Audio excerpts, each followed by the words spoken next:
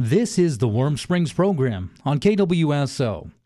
Confederated Tribes of Warm Springs Tribal Council elections are Wednesday, March 30th. Eugene Greene Jr. is on the ballot for the agency district. What are the skills and abilities needed to be an effective leader today for the Confederated Tribes of Warm Springs?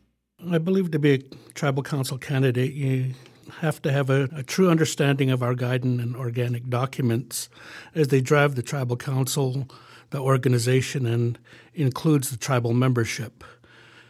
Those play into how important these documents are to protect our reserved rights, inherent rights, and our sovereignty while working with our local, county, and state and federal partners. A candidate needs to be visionary, be a great communicator, a great listener, and a team player on behalf of our work for the people. And lastly, passing the legal background check and under Ordinance 44 is very important for each candidate, and I'll talk a little bit more about this at the end. In what areas will you advocate for the tribal membership to increase the quality of life on the reservation? Of course, communicating, work that the tribal council do on behalf of the membership is very important. And, once we get past this COVID, we'll go back into the required district meetings, general council meetings, and what have you to pass on the work of the council to the membership, not after the fact, but hopefully before some important decisions are made, because it does reflect our work on behalf of the tribal membership. The decisions made are important, reflect our future generations, and I think that's very important that those decisions made at the table on behalf of the membership need to be relayed back to them in message form. I believe,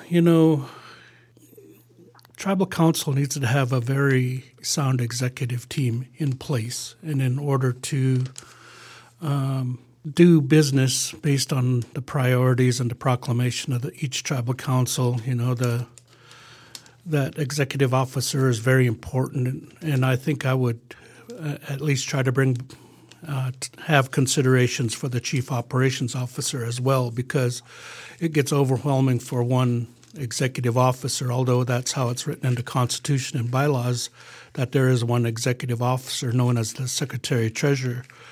But tribal council is policy, and we do need to have that important position of the chief operations officer to at least be considered to carry on both sides of government on behalf of the people. I'd take a look at, our enterprises.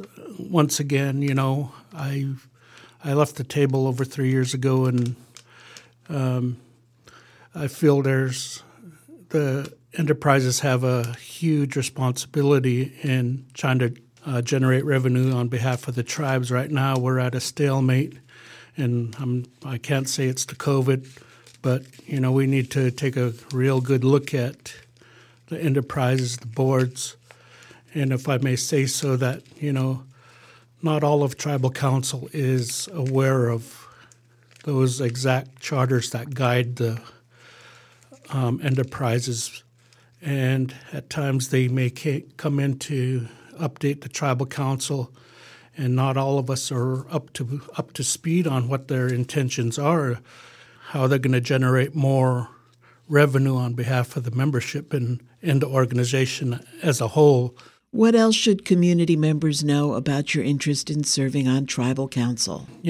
I did talk about Ordinance 44 in the opening question, and I wanted to comment a little bit more about that in regards to each candidate on the ballot for each respective district. They've been asked to come forth and represent the people's needs on their issues that they feel are important to them. And each candidate has a capability to do so. And, once you pass the legal background, you have that opportunity, if elected, to serve those people. So I don't feel there's any need to say no to any one of the candidates as they were asked to do a job on behalf of them. So I encourage the community to use their voting rights and carry forth who they feel that will best represent them at the table for the next 3 years or maybe longer. So get out and vote like you should and vote for the right people, whether it be me or whether it be one of the other eligible candidates. Thank you. That's Eugene Austin Greene, who is running for Tribal Council to represent the agency district. Tribal Council Election Day is Wednesday, March 30th from 8 a.m. to 8 p.m. at the Warm Springs Community Center. I'm Duncan Bruno, reporting for 91.9 FM KWSO.